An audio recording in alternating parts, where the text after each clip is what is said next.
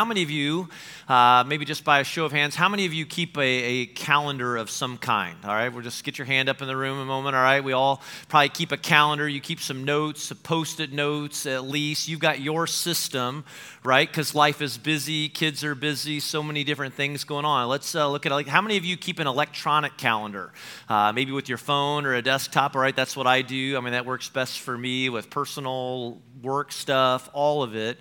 But I just think for fun, how many of you are still old-fashioned paper calendar? Like that works best for you. Get your hand up. You don't have to be ashamed. You know, they say you're activating different portions of your brain, right? When you're writing things down, it's good to write those down. And even in doing that, sometimes we can remember better. Life is busy, right? Life's busy, so we write things down. Again, lots of important dates that you don't want to miss. For our family, this has been a summer of really important dates, okay? Some significant things going on in our life. Joel had a birthday on May the 30th, graduated from high school on June the 7th. Kate had a birthday on June the 30th. Jenny and I had our 24th wedding anniversary on August the 1st. The next big date on our calendar is August 18th because our oldest son is going off to college. He's going off to Taylor University. Some of you have done that before. You've sent kids off to college. This is brand new territory for us, and we're excited about it, but also it's a little emotional too. But you got some important dates that maybe we share. Like we share the August 1st date, and not because it was my anniversary, but because if you got kids in Noblesville schools, August 1 was the date our kids went back to school. If you're an HSE student or in the HSE school district, it was August 3rd for you. August 9th, right? If you're Hamilton Heights School, that's coming up this week. The 10th for Carmel, I was looking. Westfield on the 11th. Like you've had these dates on the calendar, especially moms and dads. Yes, we have been looking at that date. We cannot wait for that date to come around. If you homeschool, really good chance you've picked out a date. If you haven't started already, where you're going to resume classes with your kids again. It's not just school. It's not just birthdays or anniversaries, as important as those dates are. Maybe you're thinking about retirement. Maybe you've set a date, all right, and that's what's driving you. That's the only thing keeping you going right now is you know that your retirement date is on the way. Some of you can't wait for Sunday, September 11th. Why? The NFL regular season kicks off, all right? And so if you're a Colts fan or whoever you root for, you're looking forward to that first Sunday. Dates are an important part of life. Let me ask you this, and I don't mean to get all morbid on you, but I'm going to change directions for just a moment. I promise there's a point. But do you ever think about the day you're going to die? I mean, if we all get one life. We get so many days. I mean, the Bible says that God has ordained every single day of your life. Like death, whether we like it or not, is a regular part of life. We all lose people we love, and sometimes that happens abruptly and tragically, like the honorable police officer from Elwood who lost his life, and his celebration of his life yesterday. Other times, death is one of those things that comes into our lives after many years, and certainly while hard, I mean, it doesn't always make it any easier. You know, if there's been many years associated with that life, at least it makes a little more sense, all right? It feels more natural. I don't like to think about death. I don't like to talk about death. I mean, really, who does? But sometimes we can't help it, right? Especially if we go through some things. You go through an event. Something happens in your family. It gets us wondering, like, well, what is it for me? How many days do I get? You know, what's God's plan for my life and what's on the other side of it all? As strange as it might sound, Jesus actually talked a lot about his death. Talked about it a lot, and for the record, he was looking forward to it. And some of us are like, huh? Like, really? Like, why was he looking forward to it? Now, don't get me wrong, like, the thought of his death stressed him out. I mean, we're going to see some of that emotion in Jesus even today. And so it stressed him out. It caused some current concern, just like it does for the rest of us. But somehow Jesus was able to see and understand that his death, his life, was an important part, an extremely important part of God's plan for this world. And when you hear that, you might think to yourself, well, of course that's true of Jesus. I mean, he was the Son of God. Of course, he's an important part of God's plan. I mean, he's Jesus for heaven's sake.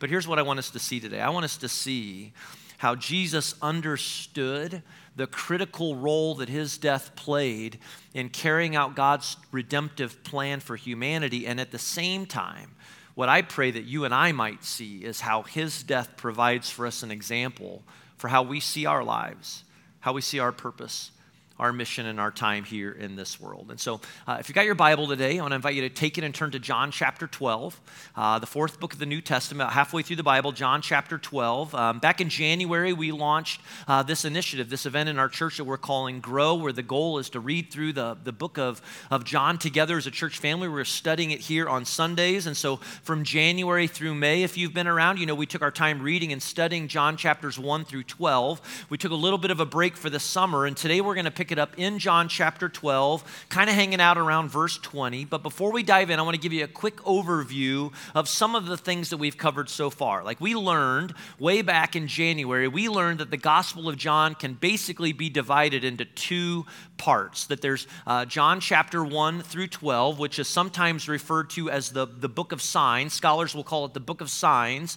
And then there's John chapters 13 through 20 that are known as the book of glory. And the book of signs include the signs or miracles that Jesus performed really during that 3.5 years of ministry that he had. These miracles or signs serve as indicators or signs that demonstrate God's power at work through Jesus and just continue to reveal him as God's long-awaited Messiah to this world. Well, today through November, really through Thanksgiving, we're turning the corner into what some scholars call the book of glory, all right? That's John chapters 13 through 20. And while the book of signs, get this, covered the first 3.5 years of Jesus' ministry, for the next few months, we're really kind of focusing in on the last week of his life. All right, the final days of Jesus' life. These next chapters include events like Palm Sunday and the Last Supper and Jesus' gut-wrenching prayer in the Garden of Gethsemane, his trial, his death, his burial, and ultimately his resurrection. And we'll see in just a moment that these chapters are referred to as the book of glory because they include the emotional details that lead to his death, but also to his resurrection, to his life, which ultimately results in his glorification as God's Son and our Savior. And so that's a quick recap of where we've been. And if you'd like to catch up with anything we've been working through along the way, we keep those on our website. You can check that out on our media. There's videos you can watch as well. We're going to pick up with John chapter 13 next week. Here's what I'd encourage you to do this week. And I left it on my seat down there, but maybe you got a bookmark when you came in, which is our reading plan for this series. Use this week as a review week in your reading. I'd even challenge you to read John chapters 1 through 12. Do it in one sitting. All right, if you're really bold, do it every day. All right, read John 1 through 12 every day through next Sunday and just refamiliarize yourself with these first chapters of John, or maybe for the first time. And we're going to talk about an event that's coming up tomorrow night that can help you in your own personal study what you do when you're away from here and how you read the scriptures and what you can do with those. Steve will talk about that before we go. I've been praying 2 prayers for our church. Here's what I've been praying. Number one, that God would use this time to grow our faith in Christ for every person. All right, every single one of us, no matter where you are on your spiritual journey, that God would use this to grow your faith in Jesus. But secondly, I've also been praying that God will use this to grow us as a church family. That together, as we read and as we study the Word of God, we'll just keep growing closer and closer together as a church family, because God can do really great things when that happens. Let me pray for us before we continue on. Father in heaven, thank you again for this time today. Thank you for being here with us, for your presence, most importantly, your Son, Jesus Christ, our Lord and Savior. And Father, we thank you for your Word. And we pray and ask, Lord, that as we continue to read and study through John, that you would grow us in our faith. I want to grow in my faith. I want you to grow the faith of every person here. But secondly, Lord, that you'll also use this to grow us closer together as a church family. We want to be the hands and feet of Jesus to one another, and certainly to this community that you have called us to. And so we open ourselves to you, and we give this time to you today, and it's in Jesus' name we pray. Amen. All right, we're going to look at John 12, but let me tell you about John 11 real quick. Because in John chapter 11, Jesus performed his really probably greatest miracle in raising his friend Lazarus from the dead, which was amazing, would have been amazing to witness for anyone. But by the end of chapter 11, we learn that the religious leaders of the day hated him even more because of it. And so they were determined that it was time to crucify him. Chapter 12 begins with a huge party in Jesus' honor at Lazarus' house, because if someone raises you from the dead, you ought to at least throw a party and provide a lot of good food. All right, and so they did just that. And then throwing this party ultimately led to a celebration that carried over into the streets that we pick up in John chapter 12, verse 12. Here's what the disciple John records. He says, the next day, that is the next day after this party, the great crowd that had come for the festival, which was likely the Passover, which was the Passover festival, celebrated in Jerusalem. It says they came for the festival, heard that Jesus was on his way to Jerusalem. They took palm branches and went out to meet him shouting, and if you know the story, you know the celebration. They shouted, Hosanna, blessed is he who comes in the name of the Lord. Blessed is the King of Israel. We know this as Palm Sunday. It's the day Jesus entered into Jerusalem on a donkey. In about 5 days, Jesus will be crucified on the cross, but not before this triumphal entry. The people lined the streets. They knew of Jesus. They were hearing about him. They heard of this miracle with Lazarus. So they've come out along the streets. They're waving their palm branches. They're shouting Hosanna as a way of expressing their desire to make Jesus their king. Let's keep reading, skipping over to verse 17. John writes, now the crowd that was with him when he called Lazarus from the tomb and raised him from the dead continued to spread the word. Many people, because they had heard that he had performed the sign, they went out to meet him. They've come to the streets. Again, they're shouting. We also read that the Pharisees, again, the religious leaders of the day, said to one another, see, this is getting out of hand. This is getting us nowhere. Look how the whole world is going crazy about him. Think about this. Jesus had everything going for him. His popularity was increasing.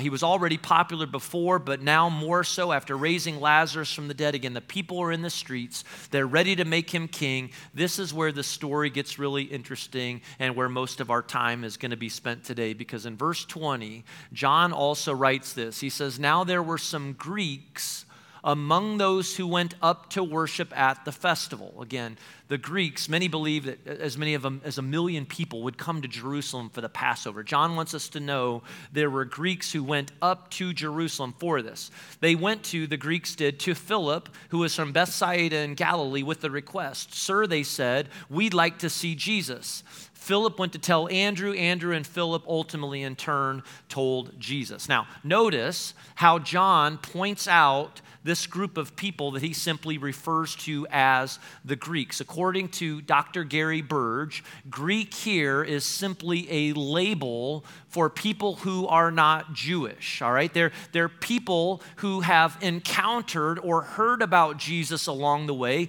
curious about him, but again, they're not Jewish people. We often refer to these people as the Gentiles, and it's not just a random detail. All right, and that's what I want to make very clear. This isn't just some random detail by John. It really is a huge catalyst to Jesus' story, because up to this point in time, the crowds following Jesus were primarily made up of Jewish people that were looking to Jesus as their Jewish Messiah. But John the disciple is letting us know, he wants to make sure that we realize that people outside of Judaism are now also coming to Jesus, which is actually something Jesus had predicted a few chapters earlier in John chapter 10. We looked at this text back in the spring when Jesus referred to himself in this way. John chapter 10, listen to what he said. He said, I am the good shepherd. I know my sheep and my sheep know me, just as the Father knows me and I know the Father, and I lay down my life for the sheep. But this is where it gets really interesting and what connects to what we're looking at today. He says, I have other sheep that are not of this sheep pen. I must bring them also. They too will listen to my voice, and there shall be one flock, and there shall be one shepherd. The point that Jesus is making is that he hasn't just come to be the good shepherd for the Jewish people, but that he has come to be shepherd for everyone, for all people. So when he says, I have sheep, other sheep, not of this sheep pen, he's preparing his Jewish followers. He's preparing his disciples, and really you and me, to realize that this movement he is starting is open and available to anyone. And it really is a powerful reminder, if you'll let it, as we see, as we're reminded once again that Jesus came and gave his life for all people, everyone. And that means even people that you might not like. That one person that you don't quite understand, that Jesus came for every person. He came for male or female, young or old. Jesus came for every person of every skin color. He came for every person of every nationality. He came for Republican or Democrat. Jesus came for all people. And maybe one of the greatest struggles that you've had with Jesus or the church or Christianity is that you might say, I don't feel like I fit the mold. I'm not a church person. I have different political opinions that are often associated with Christianity. Guess what? Jesus came for you too. He came for you as well. And the good news about Jesus is that you don't have to clean up your life first. He doesn't require that we get it all sorted out, that we get it all put back together. The only thing that matters is that we see him for who he really is and what he's accomplished and what he'd ultimately like to do, not only in your life, but in my life as well. And so I just want to say this. If you're trying to figure out life, if you've got some questions about where we go from here or death or any of those things, if you're curious about Jesus, I want to invite you to come and join us these next few months as we just continue to dig deeper and deeper into the life of Jesus and read and listen and learn for yourself. I want to invite you to get into a connection group. We'll talk more about those over the next few weeks and meet some people who probably aren't a lot different than you are. Jesus invites anyone and everyone to come to him. Now, it does mean he expects that I lay down some things. That's a work that he continues to do in my life and all of our lives. But he offers his life for you. He died for you. God raised him from the dead for you and for me, and he invites us to follow him in this world. If you keep reading, you'll realize that these Greeks coming to see Jesus has everything to do with what happens next. Let's read it again. John points out in verse 20, says, again, they're Greeks. They're coming to the festival. They want to see Jesus. So they go to the disciples first, and eventually they turn to Jesus and say, hey, these Greeks, these people are here to see you. Look at Jesus' response in verse 23.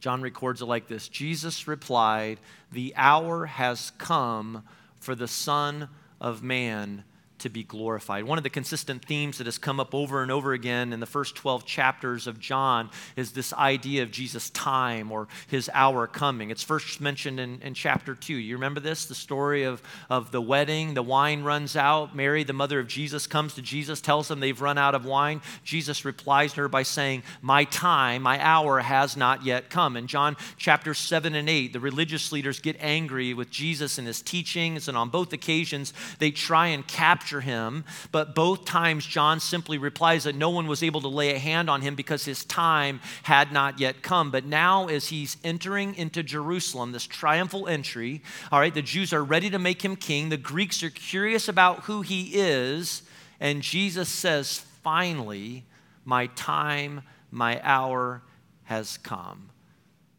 David Guzik, he has provided this study resource some of you maybe looked at called the Enduring Word Commentary. He points out that the phrase, the hour has come, is in the perfect tense and can be translated as the hour has come and stays with us. In other words, the time is here and there's no looking back now. There's no turning back. Well, what time has come? Well, let's look back again at verse 23.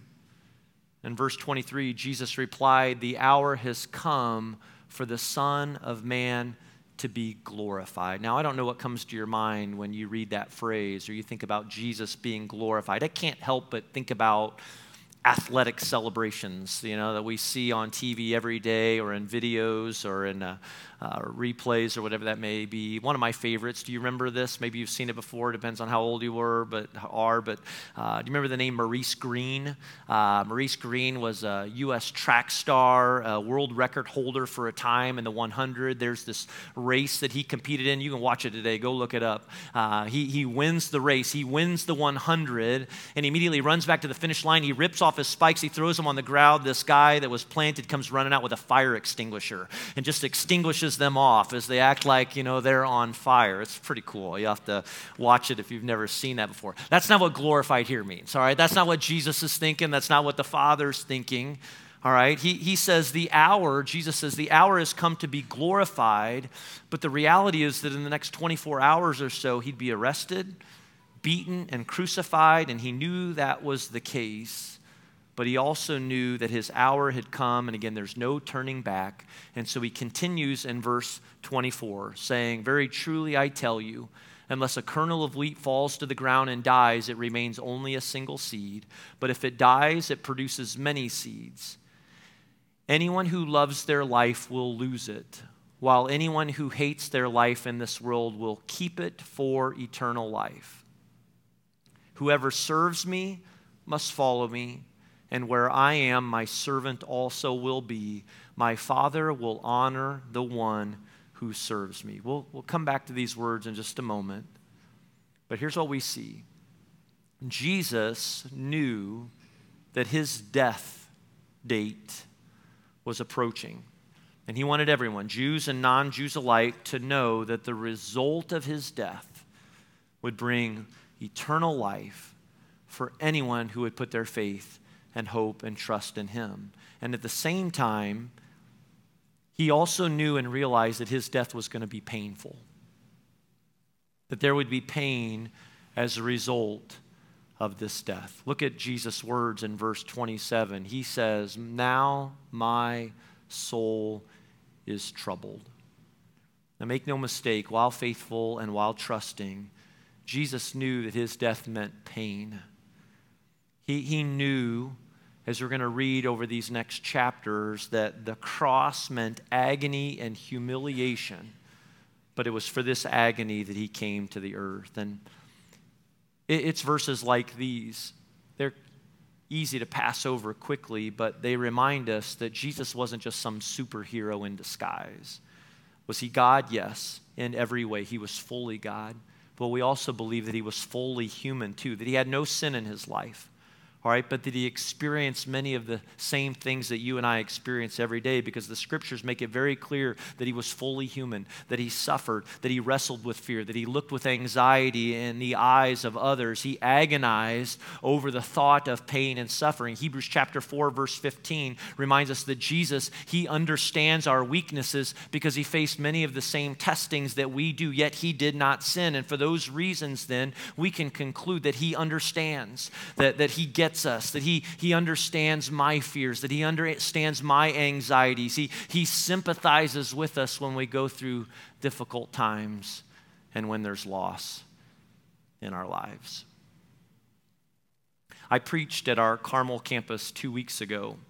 I was driving home after the service, and I got a call from my sister telling me that my dad was having stroke-like symptoms and on his way to the ER. And so I quickly got home. I had some lunch fast. I packed a bag, and I was on my way to Springfield, Illinois, where my parents live and where I grew up. By Sunday evening, we were sitting with my dad in the ER when the doctor let us know that my dad wasn't having a stroke, but that instead he has a brain tumor on the front left side of his brain.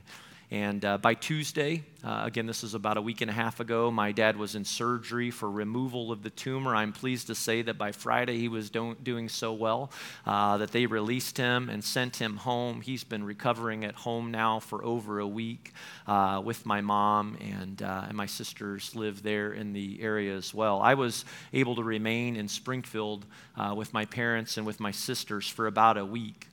It was really good to be there and to be with them during that time. It's been difficult. It's been pretty emotional. It's been a little terrifying and frightening. I've never been through anything like this, and some of you have. You've done this. Maybe you're living in something like this right now, and if you have, you know how emotional and how frightening it can be. And I can't tell you how grateful I am for our elders, our leaders here at Genesis, our staff, who really encouraged me not to rush back and gave me time to be there, and knowing that I'm going to need time over the coming months to go and be with my family. I'm so thankful for so many of you that knew about this, that have encouraged me and sent texts and have prayed for me and for my family. Your words have been so encouraging and so helpful, and the Lord is using them. My parents are a part of a great church community in the Springfield, Illinois area. It's been so humbling to sit on the other side. As a pastor, I've had one angle and have participated, with loss and difficult times with families, but now to be in the position where I've been on the receiving end and watched my parents' church family with their visits, their words, their meals, and really just to see how special a church family can really be for one another. I'm reminded of the important role that we play as a church, and again, how important it is to have a church family. And I'm really thankful for Jesus and my relationship with him. And I wish I could say it's perfect. It's not. I wish I could say I don't stumble, because I do. I've had some low moments. Again, I've had some frightening moments when my mind goes a million different directions and ends up in the worst case sort of scenario. It sneaks up on you at times, doesn't it? And my dad will start having chemo and radiation soon. Unfortunately, it is an aggressive cancer, and so he has a really difficult road ahead of him, and well, we all do.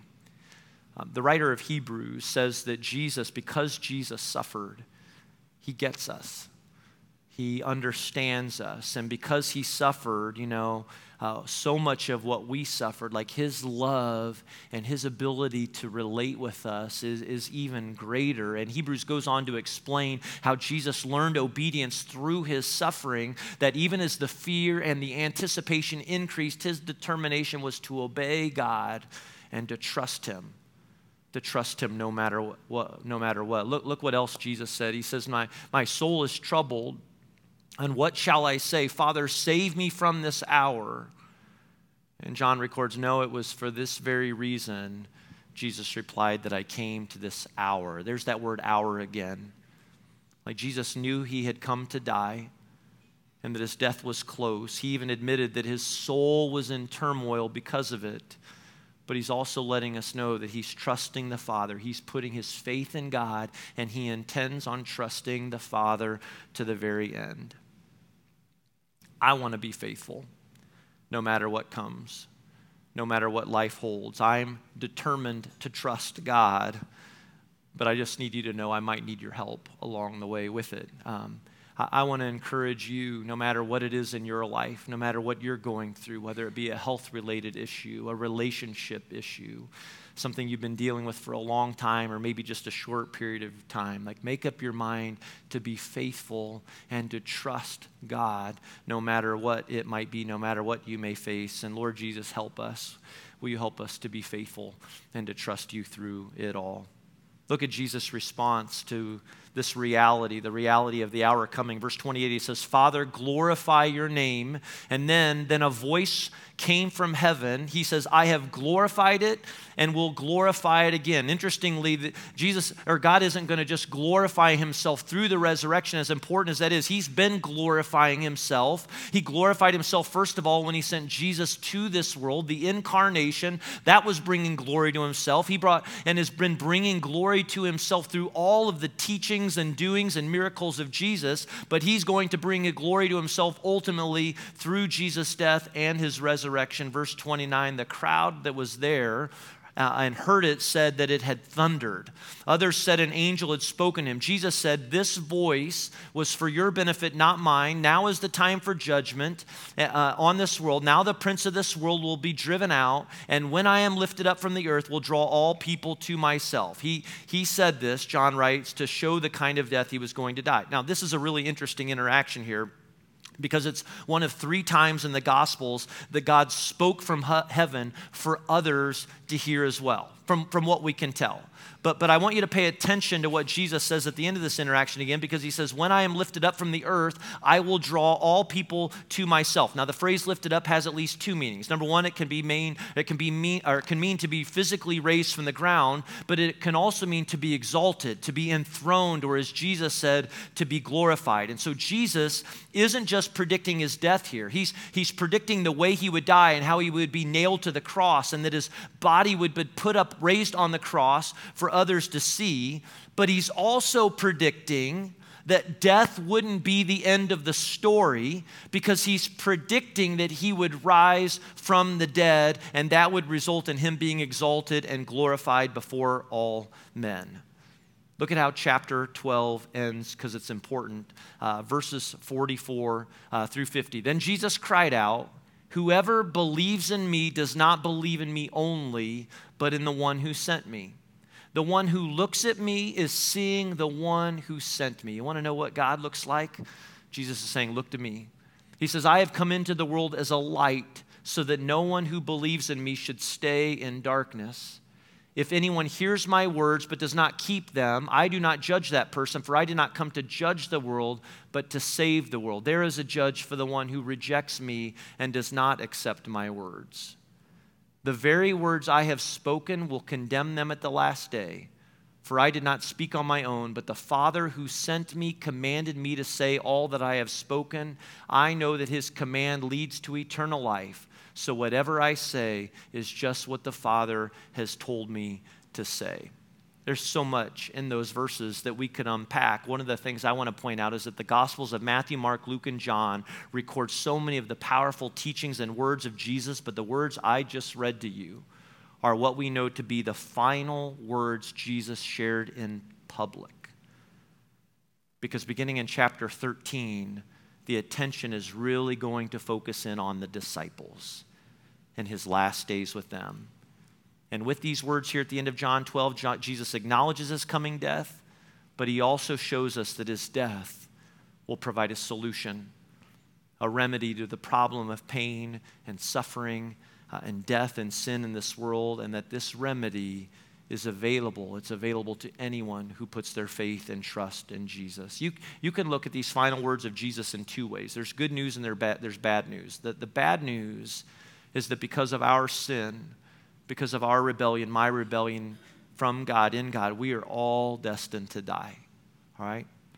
But the good news is that Jesus Christ came and he died in our place, and through faith in him, if we confess our sins, he is faithful and just, all right? If we repent of our sins, he is faithful and just. Through Jesus, in him, our sins are forgiven, and we're invited to experience eternal life, which matters after death, at least the life that we know, right? It matters after death. But I want to point out also his eternal life is for today too. And let me explain this real quick and then we'll close. Look at verse 24 again. Look at Jesus' words. He says, "Very truly I tell you, unless a kernel of wheat falls to the ground and dies, it remains only a single seed. But if it dies, it produces many seeds." Jesus is talking about his death here. He's talking about his resurrection, all right? But he describes his death being like a seed. I don't have a kernel of wheat, but I was eating an apple this morning, and I was thinking about this portion of the message, and so I grabbed a seed out of it, and I know you really can't see it, all right, but you'll just have to trust me that I have it in my hand. Here's what's fascinating about these seeds. I can throw it away. I can toss it to the side, all right, and it's really nothing more than debris, a piece of trash that the vacuum will pick up. I mean, it's just a seed. But if planted in the ground, something incredible happens. And I realize that's not an apple seed, but just hang with me. It's a good picture. So it's an acorn. But when I look at something like this, you've learned this in science, you've learned this through life, I see potential, right? That God created these seeds with the potential to produce plants that produce fruit, that produce more seeds, which produce more plants, that produce more fruit, that produce more seeds, and on and on and on it goes. That's what's happening with Jesus. Because what Jesus is explaining is just like a seed buried in the ground, Jesus will die, his body will be placed in the ground, but thankfully that's not the end of the story because God is going to raise him from the dead and show us that death doesn't have the final say, and that life comes to and is available to anyone through Jesus. That's what God is accomplishing in the life of Jesus, and not just 2,000 years ago, but today as well. But then Jesus, he shows us something else that becomes a little more personal, and you'll have to ask the Lord what it might mean for you today, because Jesus says, anyone who loves their life will lose it, while anyone who hates their life in this world will keep it for eternal life. That's a strong word, but maybe a word you can study on your own. He says, whoever serves me must follow me, and where I am, my servant also will be. My Father will honor the one who serves me. See, faith and trust in Jesus Christ means eternal life, the promise of eternal life after this world. It means heaven, all right, on the other side of all of this. But faith in Jesus today is an invitation into a different way of operating day to day. Because with these words, Jesus invites us to follow his example by learning to set aside our selfish desires and priorities so that we, like Jesus, can take up the life of a servant and let God bear fruit through our lives so that others might ultimately find their way back to him. This is what God wants to do in you. This is what he wants to do in me and what he wants to do through our church. He invites you and me to know him. He wants to transform your life and mind. He wants to grow you in your faith and grow us together as a church family so that collectively we can bring light and life to this world. What does it mean for you today? Are you living for Jesus? Are you ready to grow in your faith and your trust in him? Next week, and as we move into John chapter 13, Jesus is not only going to speak very specifically to his disciples about how to live, he's going to speak to you and me about how to live and what that looks like at home and in your marriage and at school and where you work. Let's make it our intent and our goal to follow Jesus and follow him faithfully together. Father in heaven, we thank you for your word. We thank you, Lord, that you sent your Son, Jesus Christ, to be our Lord and Savior, that life is available to each of us through him. And we just pray, God, that what you might be up to today, you would continue in our lives this week and in the weeks to come, Lord, so that we might grow in our faith in you and grow together as a church family. And that through our lives, Lord, and as we become more and more dependent on the Holy Spirit and trust Jesus more and more every day, that you would bear fruit through our lives so that others might come to know you. That's our prayer today, and it's in Jesus' name we pray. Amen.